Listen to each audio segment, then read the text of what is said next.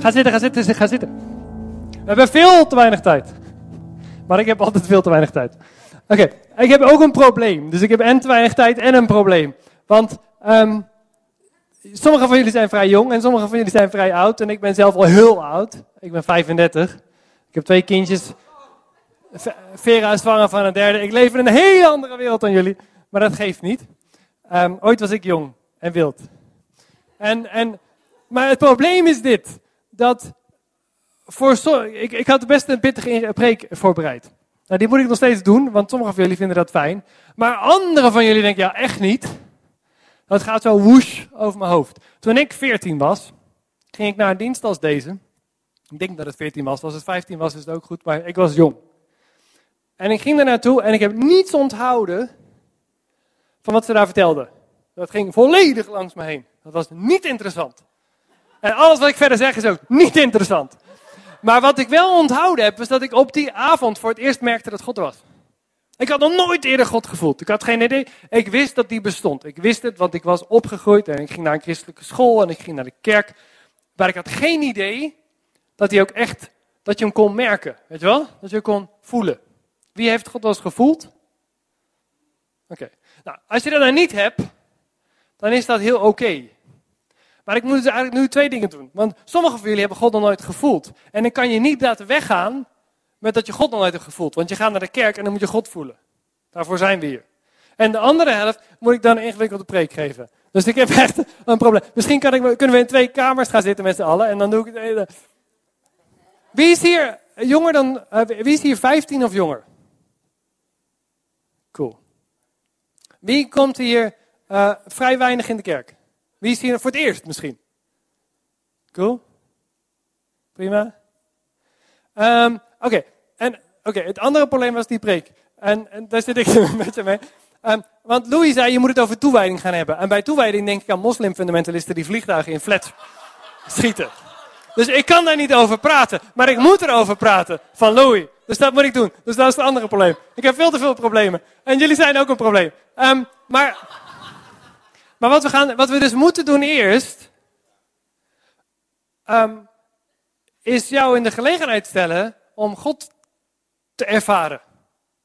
Dat moet. Daarvoor zijn we hier. Maar preek. Ik haal 2 dingen door elkaar nu. Wie is hier, we moeten over toewijding, hè? Dus wie is hier super toegewijd? Dan moet je gaan staan. Super toegewijd aan God. Je bent alles voor God. Oké, en wie is hier een beetje toegewijd aan God? Nee, blijf staan. Jongen. Een beetje. Oké, en wie denkt, ik geloof wel dat Jezus bestaat en ik weet wel dat hij bestaat, maar ik weet niet zo goed hoe ik dat dan moet vormgeven, zeg maar. Oké, cool. Oké, gaan we zitten. Mooi, want we hebben dus heel veel heilige mensen die super toegewijd zijn. Ik moest eigenlijk gaan zitten toen die vraag kwam, maar dat kon niet, want dan zag je me niet meer. Ik wil iedereen die 15 of jonger is, kan die even naar voren komen? Kom gewoon even naar voren. Ik ga niks geks doen. Dus ik ga je niet in je hemd zetten. Heeft iemand een hemd aan? Nee. Nou, jij niet in ieder geval? Nou, dat scheelt. Kun je nog steeds wel voor hem betalen? Cool. Want hij is mijn vriend uit Roemenië. Nou, niet uit Roemenië, maar hij komt eigenlijk uit Roemenië, maar nu niet, want nu woont hij hier.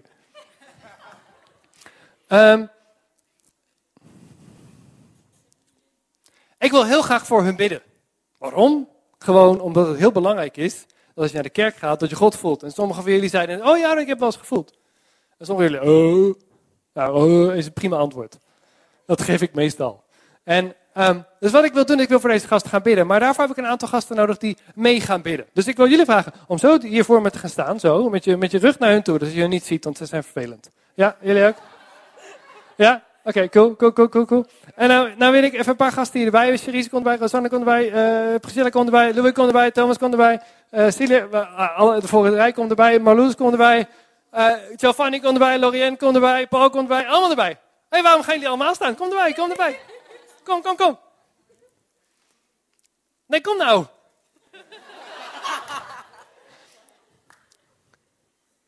Want we gaan gewoon even voor hun bidden.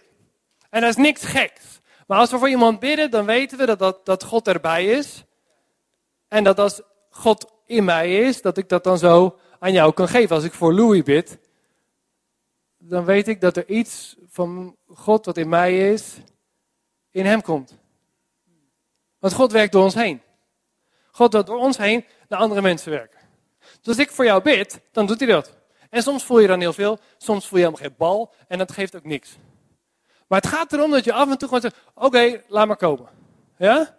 En al die gasten achter jullie gaan meebidden voor jullie. Dat is cool. Zijn we allemaal mannen bijna. Nou ja, boeien. Bijna. Oké. Zullen we bidden? Ja, dan moeten jullie gaan bidden, oké? Jullie weten wat het moet. En jullie moeten je ogen dicht doen. Hier vooraan. Ja? Ogen dicht? Cool. Bidden.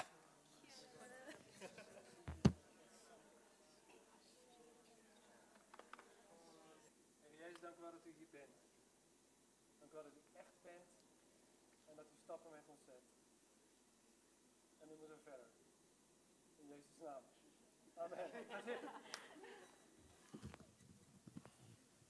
Cool. Gasten, ik hoop dat dat helpt.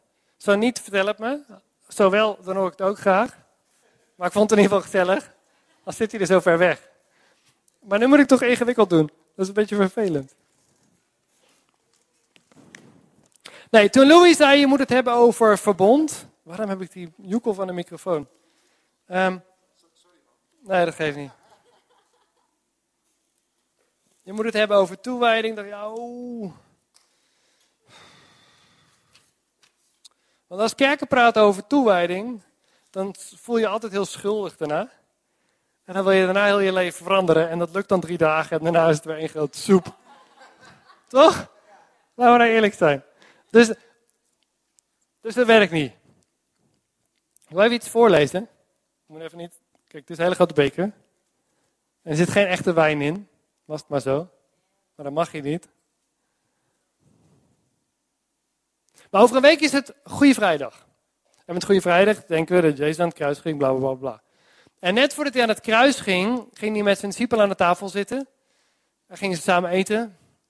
En aan het eind pakte hij zo de grote beker met drinken en zei: dit is het nieuwe verbond in mijn bloed. En iedereen moest toen uit die beker drinken. Maar natuurlijk snapte niemand aan die tafel waar hij het over had. Want het nieuwe verbond in mijn bloed klinkt toch wat luguber. Niemand van die gasten aan die tafel begreep waar hij het over had. Daar geloof ik geen bal van. Dat kunnen ze niet begrijpen. Maar wat hij daar bedoelde, daar wil ik het dus over hebben. En ik heb heel weinig. En daarvoor wil ik kijken naar Hebreeën, want we zijn nu in Hebreeën bezig. Louis had het over Hebreeën 12 pas en Cherise had het over Hebreeën 11. Dus dan pak ik nu 8 tot 10. Maar we gaan er niet helemaal doorheen. Maar mocht je een Bijbel bij je hebben, daar zitten we ongeveer. En dat moet je dus vannacht verder lezen. Want ik kom er niet aan toe. Maar ik heb 4 punten. Ja? Heb ik nog beeld? Wacht, die eerste? Ik weet niet wat het eerste is trouwens. Ja, oké.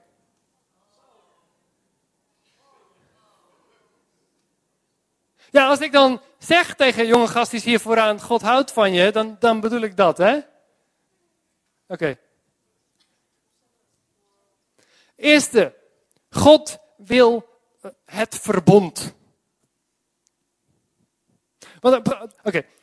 Veel mensen denken bij toewijding aan iets van henzelf. Hun toewijding aan God. Hun fanatieke leven voor God. Hun dienstbaarheid. En dat ze altijd in de kerk zijn. En altijd hard werken. En altijd bidden, 's ochtends vroeg. En Bijbel lezen. Dat is hun toewijding aan God.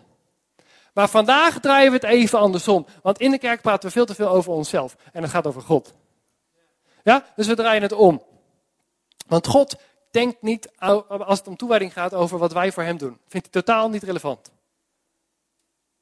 Oké? Totaal niet relevant. Want er was ooit een profeet en die heette Jeremia. En Jeremia had een woord van God gehoord. Net zoals de profeet Joël. En die hoorde woorden van God en die vertelde ze en niemand snapte er niks van. Want hij vertelde iets wat helemaal niet in hun denken paste. Maar als een profeet namens God iets vertelt, dan spreekt God. En als God spreekt, dan blijft wat hij zegt net zo lang doorwerken totdat iets uitwerkt. En als het dan heeft uitgewerkt, dan gaat het nog door, tot het weer iets uitwerkt. Dus alles wat in de Bijbel staat, is voortdurend bezig dingen te doen in ons leven. Dat is hoe het woord van God werkt. Dus toen Jeremia iets had gezegd, ging het iets uitwerken. Werk. Net zolang tot het uitgewerkt was. En die woorden werden uitgewerkt toen Jezus kwam en Jezus aan het kruis ging. Toen werden die vervuld.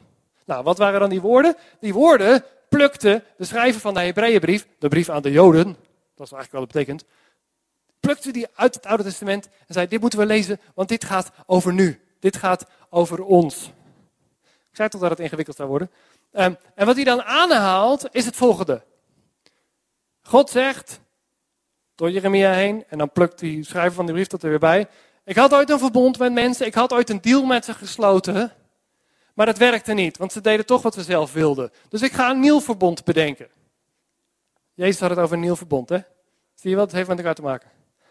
En hoe dan? Nou, let op. Hebreeën 8 vers 10, dat staat in je Bijbel. Die kun je erbij hebben. Niet zo'n telefoonbijbel alsjeblieft. Daar kun je niet in schrijven.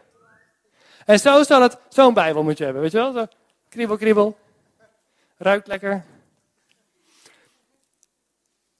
Je kan het allemaal lezen, maar ik lees alleen vers 10. En zo zal het verbond zijn. Dus wat is nou dat nieuwe verbond? Dat ik met het huis van Israël zal sluiten na die dagen, zegt de Heer. Mijn wetten leg ik in hun geest en ik grif ze in hun hart. Ik zal hun God zijn en zij zullen mijn volk zijn. Nou, toen Jeremia dat had gezegd, viel iedereen van zijn stoel, want zo werkte het namelijk niet. In het oude verbond, in wat de Joden braaf deden, je ging hier naar de tempel en dan bracht je je lam mee en je lam ging dood en dat ging op het altaar en dan was God blij. Dat was het verbond. Dat je maar genoeg dingen bracht en die gaf je dan aan God en dan was God blij en dan was de relatie oké. Maar dat was gewoon, jij moet gewoon doen wat er staat. Dus ergens het zijn 2 stenen tafelen, daar heeft God op gezegd hoe je moet leven. Als je dat precies doet, dan is de deal oké en is die relatie goed.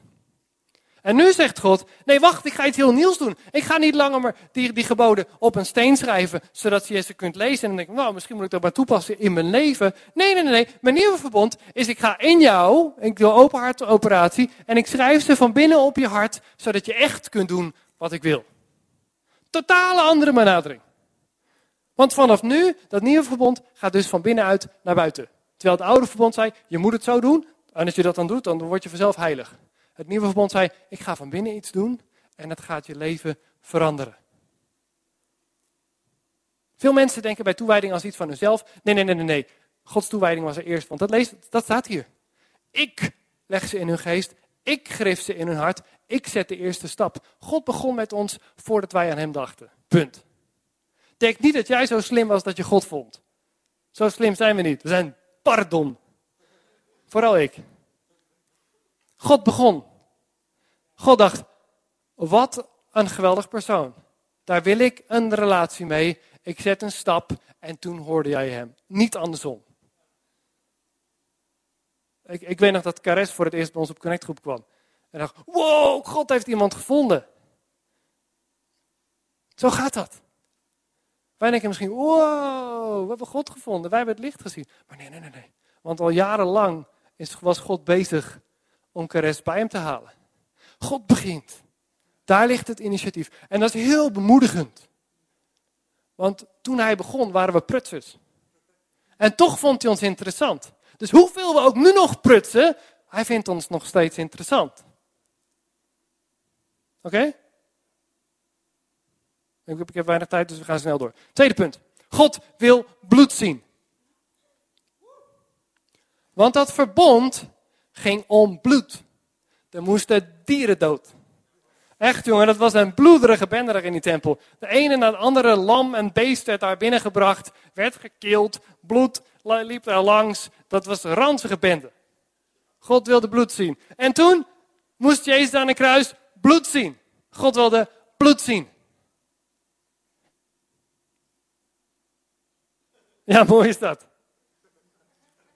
Veel mensen denken bij toewijding aan hoe hard ze voor God werken. Hoeveel uur ze bidden en hoe vaak ze in de kerk zijn en in hoeveel teams ze meedraaien. Nou, dat is niet je toewijding. Punt. God drukt het veel plastischer uit. Hebreeën 9 vers 12. Hij is niet door bloed van bokken en kalveren, maar door zijn eigen bloed voor eens en altijd binnengaan in het heiligdom en heeft daarvoor een eeuwige verlossing teweeggebracht. Dus onze verlossing, onze redding kwam door bloed. Jezus bloed. Wij denken misschien dat wij veel voor God doen, maar het enige wat echt veel is aan een kruis hangen, net zolang tot je leeggebloed bent en dood bent. Dat is nou een uiting van toewijding.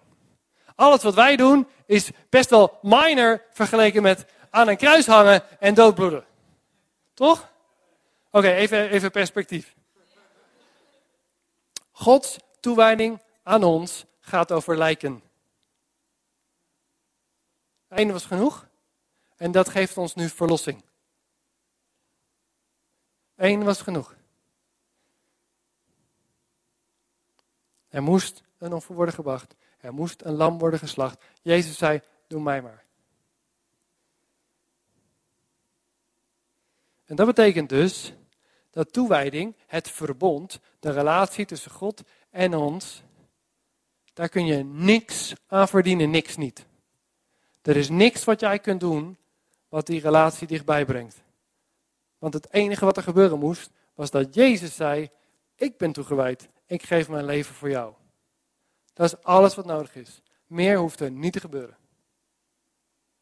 Dus, en dat is een beetje lastig, want we zitten in een kerk waar we graag praten over wat je allemaal voor God kunt doen. En dat is heel goed, want het helpt als je je christelijk leven vormgeeft. Maar waar ik af en toe een beetje bang voor ben, heb je in Nederlands gestudeerd? En dan doe je dat. Waar ik af en toe heel bang voor ben, is dat we zoveel praten over alles wat we voor God kunnen doen, dat we vergeten dat het allemaal geen bal toedoet, want er is alleen maar genade, Jezus die stierf voor ons. Onze toewijding naar God is niet wat we allemaal doen, het gaat om Gods toewijding naar ons. En die toewijding was zo concreet, dat hij zijn zoon stuurde, die stierf aan een kruis en punt. Meer is er niet nodig. Dus alles wat jij nu nog doet in de kerk, is eigenlijk paranutteloos. Nee, maar soms lijkt het alsof hoe meer we doen voor God, hoe meer mogelijkheden we krijgen en hoe beter ons die kan gebruiken. Als je hier altijd op tijd bent en altijd bij de prayer meeting bent, dan is de kans groter dat je wat meer vooraan zit of iets meer verantwoordelijkheid krijgt en dan dus je kunt het niet verdienen. Er is niets wat jij kunt doen in je leven om te verdienen dat God jou gebruikt. Want Gods verbond ging van hem uit. Hij begon het en hij wil het doorzetten. Denk niet dat jij daar iets aan toe kunt doen. Iets bij kunt doen. Iets aan toe kunt bijdragen. Zoiets. Niets. Als je nu dingen doet omdat je denkt dat het erbij hoort, stop dan. Dan moet je gewoon stoppen. Want het heeft geen bal zin. God wil contact. En het enige wat hoeft te gebeuren is dat zijn zoon doodging, zodat jij contact met hem kunt hebben. Punt. Dat is de enige bedoeling. Oké? Je kunt niks verdienen. Stop met werken. Jezus was hartstikke boos op, ik weet nooit wie nou de goede en de slechte vrouw was. Je had Martha en Maria en de ene ging naar Jezus luisteren en de andere ging snoeihard voor hem werken. Nou, de ene die snoeihard voor hem ging werken, die zei, stop nou! Kom nou gewoon met mij. Laten we even tijd hebben samen. Daarom is dit zo cool, want je hebt hier tijd om God te aanbidden. En daar ben je. Ja? Oké. Dit krijg je dit nooit af. En van de 1000 ideeën heb ik ongeveer nu 2 gedaan. Oké, derde punt. Deze is helemaal leuk. God legt ons zijn wil op. Spieken. Veel mensen denken bij toewijding aan 100% de regels volgen. Liefst 110%, maar dat blijkt lastig in de praktijk. Maar in ieder geval 100%. Alles goed doen, volgens het boekje. Weet je wel, boekje. Maar Jezus beleefde dat totaal anders. Die was totaal niet geïnteresseerd in 100% de regels volgen. Sterker nog, die deed voortdurend wat de regels niet zeiden. En andersom. Let op. Hebreeën 10. Je zou het helemaal kunnen lezen. Het zou heel nuttig zijn. Dan begrijp je wat ik eigenlijk bedoel. Maar daar hebben we geen tijd voor. Dus ik lees alleen vers 7. Het gaat over Jezus. Ook weer een profetie uit het Oude Testament. Die net zo lang doorreisde totdat Jezus kwam. En toen werd het vervuld. Want toen werd er vervuld. Hij zei, hier ben ik. Ik ben gekomen, God, om uw wil te doen. Zoals er in de boekrol over mij geschreven staat. Er was ooit een probleem. Nee, is eigenlijk een groot probleem. Er was ooit ook een probleem. Iemand anders een probleem. Jezus een probleem eigenlijk. Want er kwam een bende mensen naar hem toe. Met een vrouw die er wat enigszins ontkleed uitzag. Die hadden ze namelijk betrapt. Die was aan het overspel bedrijven. Met een man in dat geval. Goed, die hadden ze betrapt. De man hadden ze gelaten voor wat hij was. De vrouw werd eruit geshort. En Jezus, deze deed fout. En daar staat ze voor Jezus. En de wet, dit boek, is heel duidelijk. Daar moet je gestenigd voor worden. Nou, het is maar goed dat dat tegenwoordig niet meer gebeurt. Want dan zou er niemand meer leven in Nederland. Maar Jezus staat daar met dat probleem voor zich. En al die mensen staan omheen te lachen. Want, oh, nou moet hij wel. Want het staat in de wet. God wil het. Maar Jezus trekt zich van niemand wat aan. En die zegt, oké, nou, wie van jullie niks verkeerd heeft gedaan, die mag beginnen met gooien. En iedereen uit de rommel loopt weg, want ja, iedereen doet wel eens wat fout. Het verhaal ken je wellicht al 1000 keer gehoord. Maar wat er gebeurt is eigenlijk heel raar. Want Jezus komt van God. En God heeft gezegd, je mag geen overspel doen, anders ga je gestenigd worden. En toch staat deze boeien. Er is iets veel belangrijkers. En hij zegt dan tegen die vrouw, joh, weet je wat je nou moet doen? Je moet het niet meer doen. Je moet God zoeken. En dan loopt hij weg. Staat ze daar. Ik hoop dat ze wat kleren heeft gevonden ondertussen. Maar Jezus had een hele rare manier van omgaan met de wet. En dat vinden we heel lastig. Want we denken heel graag, vertel ons nou gewoon wat we moeten doen. Mag ik wel of niet masturberen? Mag ik wel of niet naar vrouwen kijken? Mag ik wel of niet 1000 keer MTV kijken? Mag ik wel of niet spieken? Mag ik wel of niet... Ik denk iets. Wat mag je wel of niet? Zo'n slecht voorbeeld. Mag je... sorry? Mag je wel of niet koekjes stelen? Kijk, dat zijn de vragen waar het om gaat. Want wij denken heel erg zwart-wit. Het is goed of het is fout. En Jezus denkt, scheidt en alles. In het midden is de wil van God. Ik ga niet luisteren naar wat er wel moet of niet moet. Ergens in het midden is de wil van God die veel groter is dan welk regeltje je kunt bedenken. En daar heb ik een prachtige quote van een theoloog uit Duitsland die ook dood is. Het is wel een beetje een treurige avond dit. Maar die heb ik alleen op mijn telefoon staan. En ik heb net gezegd dat je je telefoon niet mag gebruiken.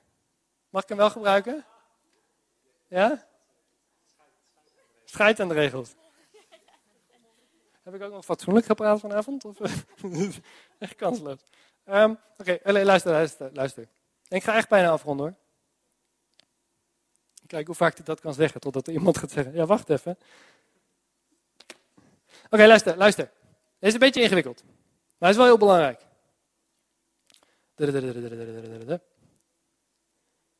Moet je even in een andere modus gaan, hè? Die vrijheid van Jezus, midden in de tekst, boeien, is niet een willekeurige keus. Oh nee, wacht. Iets terug, dan snap je er normaal geen bal van. Jezus laat zich niet als scheidsrechter in levensvragen aanroepen. Hij weigert zich op de menselijke alternatieven, weet je wel, goed of fout, vast te laten leggen. Hij zegt zelfs, wie heeft mij als rechter aangesteld? Dat vindt hij helemaal niet, daarom kwam hij niet.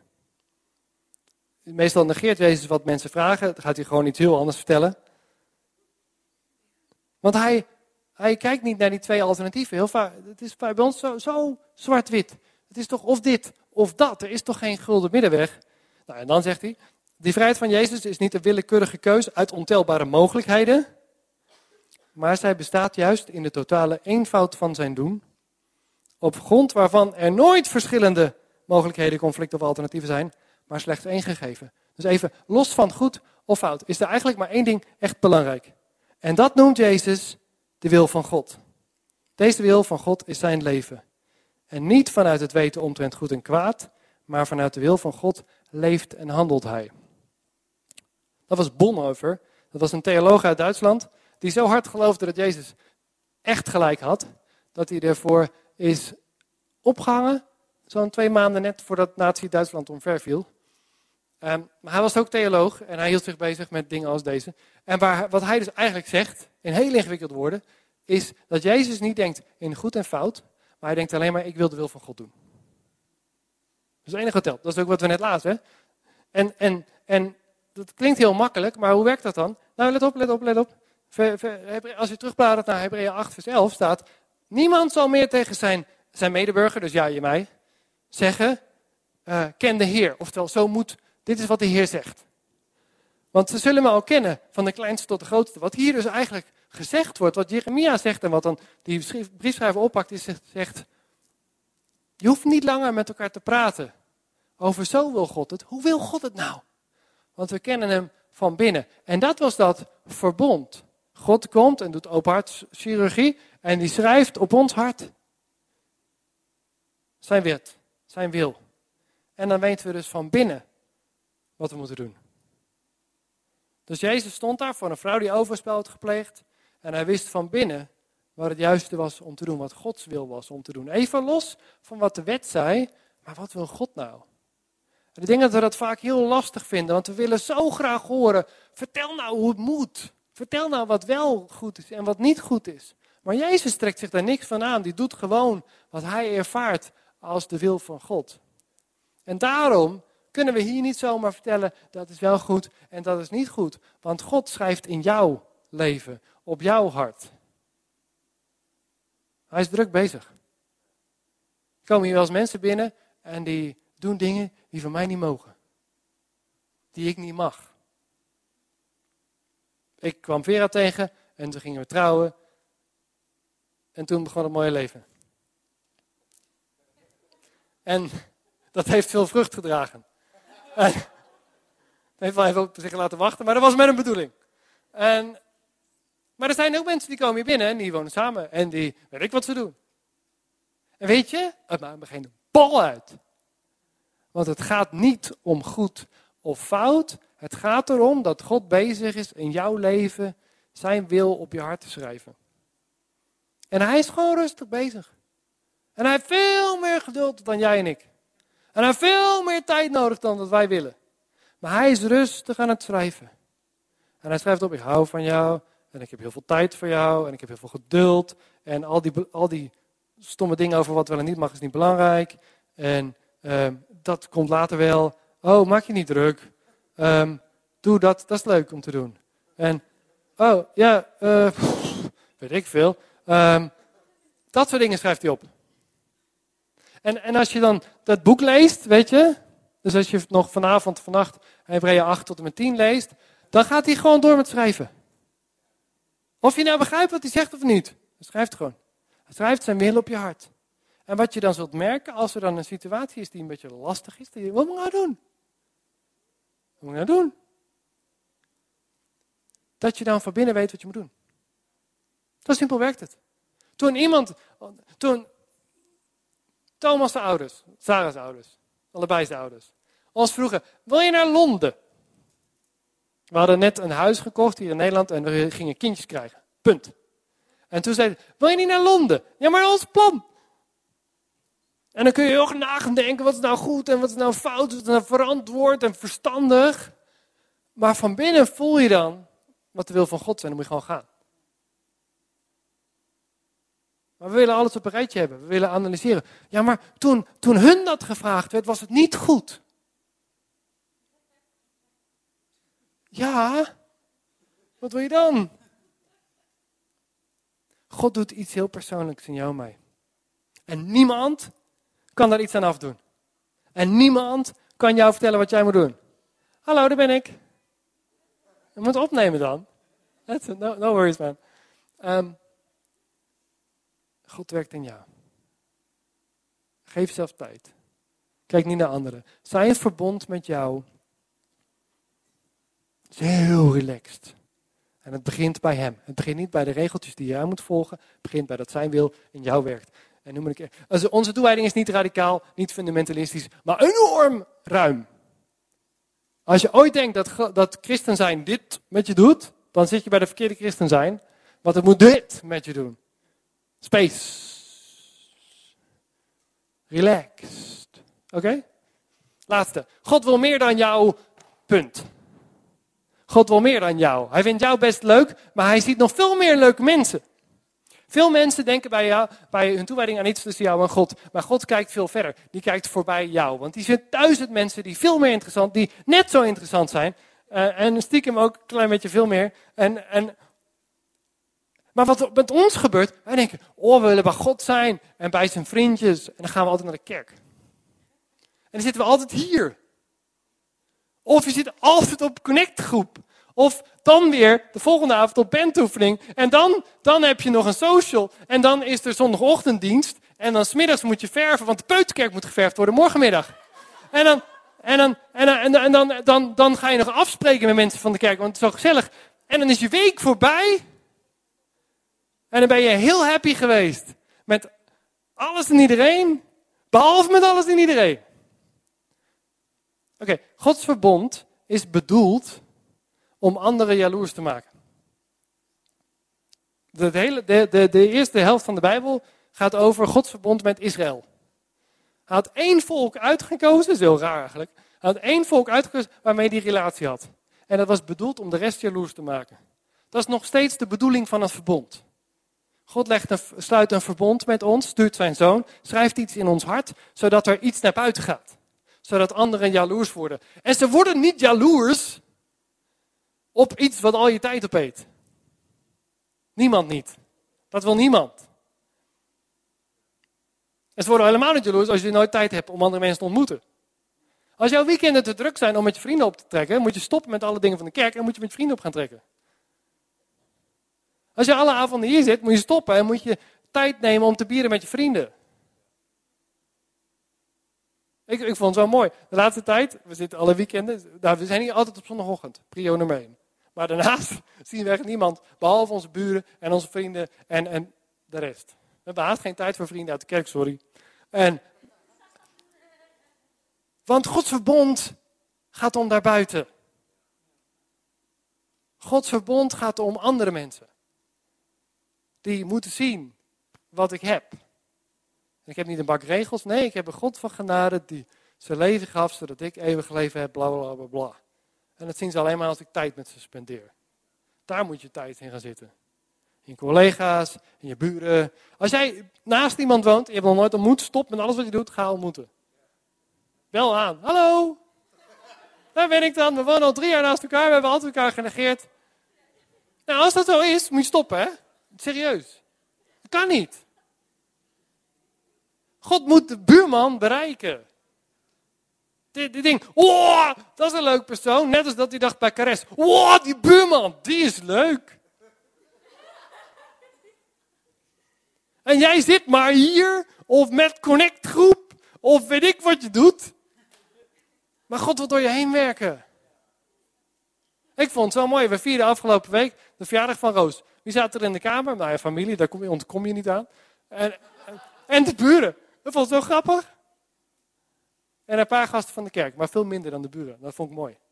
Niet omdat ik jullie niet aardig vind, maar omdat ik bedoeld ben voor daar. Niet voor hier. Het is hier hartstikke gezellig en dit avond als deze heb je nodig, maar doe er niet te veel. Man, je moet daar buiten zijn. En als je dan bij elkaar bent, neem dan tijd om het over God te hebben. Weet je, we praten dan zo makkelijk. We gaan live samen doen. Dus dan zitten we heel de avond, dan ga ik met Thomas afspreken. En doen we heel de avond niks anders over voetbal praten. Dat is dus niet de bedoeling. Als je dan met elkaar afspreekt, laat het dan over God gaan. Natuurlijk ook over gewone dingen. Maar ook over God. Verstop dat dan niet. Dus als je bij ons een avond komt eten, dan gaan we samen avondmaal vieren. Waarom? Dat is wat Jezus zei. Doe dat. Ik heb een verbond gesloten, dat moet je samen vieren, daar moet je aan denken. Weet je, dat was die beker. Dus kom allemaal naar voren. We zijn toch al te laat, maakt nou niet meer uit. Kom naar voren, kom. Ik heb heel snel. En Joel, kan jij mij helpen? Joel, alsjeblieft, kun je mij helpen? Ja? Ja? Nee, ik wil geen andere Joel. Nee, kom nou in een kring, doe niet zo mal. Kom dichterbij, gezellig. Want het verbond is iets wat je samen viert toen Jezus zei. Dit is het nieuwe verbond in mijn bloed, zei hij, ik ga zo dood voor jou. Zodat we voor altijd bij elkaar kunnen zijn. En zodat we dat altijd samen kunnen vieren.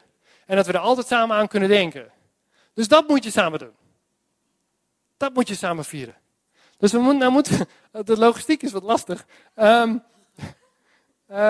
Wat was ook eerst? Eerst brood? Eerst brood, want dan kun je daarna wegspoelen met het... Ja, dat, dat is logisch. Nou, kom hier, kom. Dus het avondmaal vier je dat Jezus voor je stierf. En wat doe je dan? Dan eet je een stukje van zijn brood. En dan bedenk je dat Jezus' lichaam kapot ging voor jou. Ja? Nou, dat vieren we samen. Dat delen we samen. Dat is iets wat we samen vieren. Want we weten dat hij voor ieder van ons stierf. En beter nog, voor iedereen die hier niet is. Dus als jij nou dit broodje in stukjes... Maar het is wel lastig, want het broodje moet je over iedereen verdelen. Wil je dat doen? Ja, natuurlijk wel. Gewoon in piepklein stukjes. Ja? Doe je hem eerst de twee, zo. Kijk op. En dan trek je een stukje af en dan geef je dat eerst aan David en dan loop je zo gewoon door de rest. Maar je moet wel snel zijn. Of weet je wat je doet? Dan geef je de helft aan hem. Hier, geef je de helft aan hem. Ja, en dan gaat hij aan de andere kant.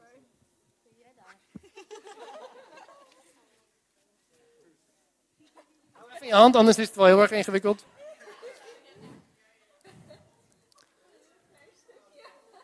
Ja, je krijgt een heel klein stukje, maar dat geeft niet. We zijn al 2000 jaar verder, we zijn nog steeds het lichaam aan het verdelen. Oké. Ze gaan even door. Pak het even aan.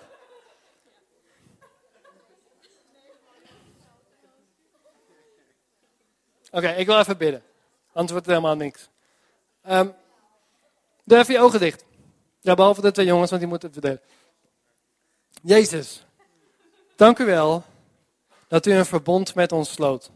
En we hebben er helemaal niet over na kunnen denken, want we hadden geen tijd. Maar toch heeft u een verbond met ons gesloten, wat u ondertekende met uw bloed. En dat verbond kwam van u uit. We kunnen het niet verdienen. Ben je overal geweest?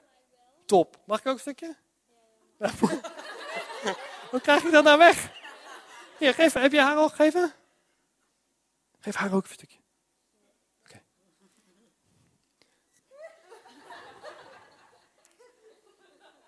Waar ben ik mijn gebed kwijt? Ja, top, dankjewel. Heb je nou zelf? Oké, cool. Jezus, dank u wel dat u een verbond sloot in uw bloed getekend. Dank u wel dat het ons vrijkocht en dat we in vrijheid kunnen leven met u. Dank u wel dat het nooit stopt, wat we ook doen, omdat het bij u begon. We hebben het niet verdiend, we kunnen er niks aan verdienen. En wat we ook proberen, dat heeft toch geen zin, dus we moeten ermee stoppen. Heer, we bidden dat ons verbond met u, dat verbond met anderen niet in de weg staat. Heer, dat als wij contact hebben met u, dat we continu denken aan al die andere mensen die deel moeten worden van dat verbond. Heer, we bidden dat als we samen zijn, dat we in dat verbond samen kunnen vieren dat u onze God bent. En dat we daar tijd voor nemen. Zoiets. Laten we het brood eten en dan moeten we die beker door de rij gaan. Zo weg, dat scheelt. Oké. Beker. Ja, die er maar bij, want anders wordt het een beetje vies. Neem een slokje. Veeg hem af. En daarmee denken we aan het bloed van Jezus, dat stroomde, weg is die, voor jou en mij. En dat doen we samen, omdat het voor ons vloeide. Ja?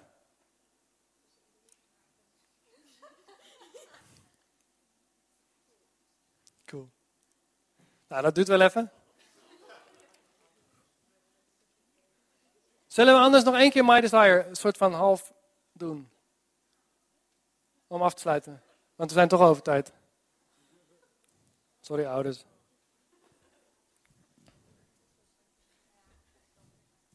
Laten we gewoon God aanbidden. Laten we gewoon vieren dat Hij er is. En dat Hij voor ons kwam. Oké?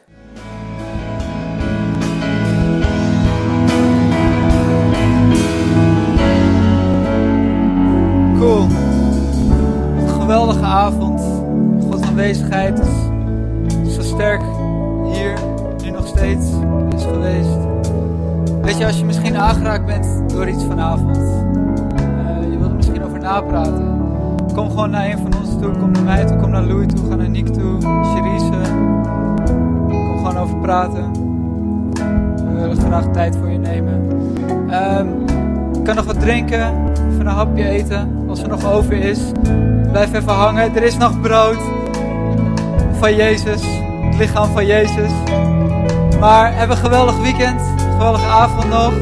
We zien je zondag, 10:30 begint de dienst. Vergeet het bijna zelf. Tot zondag.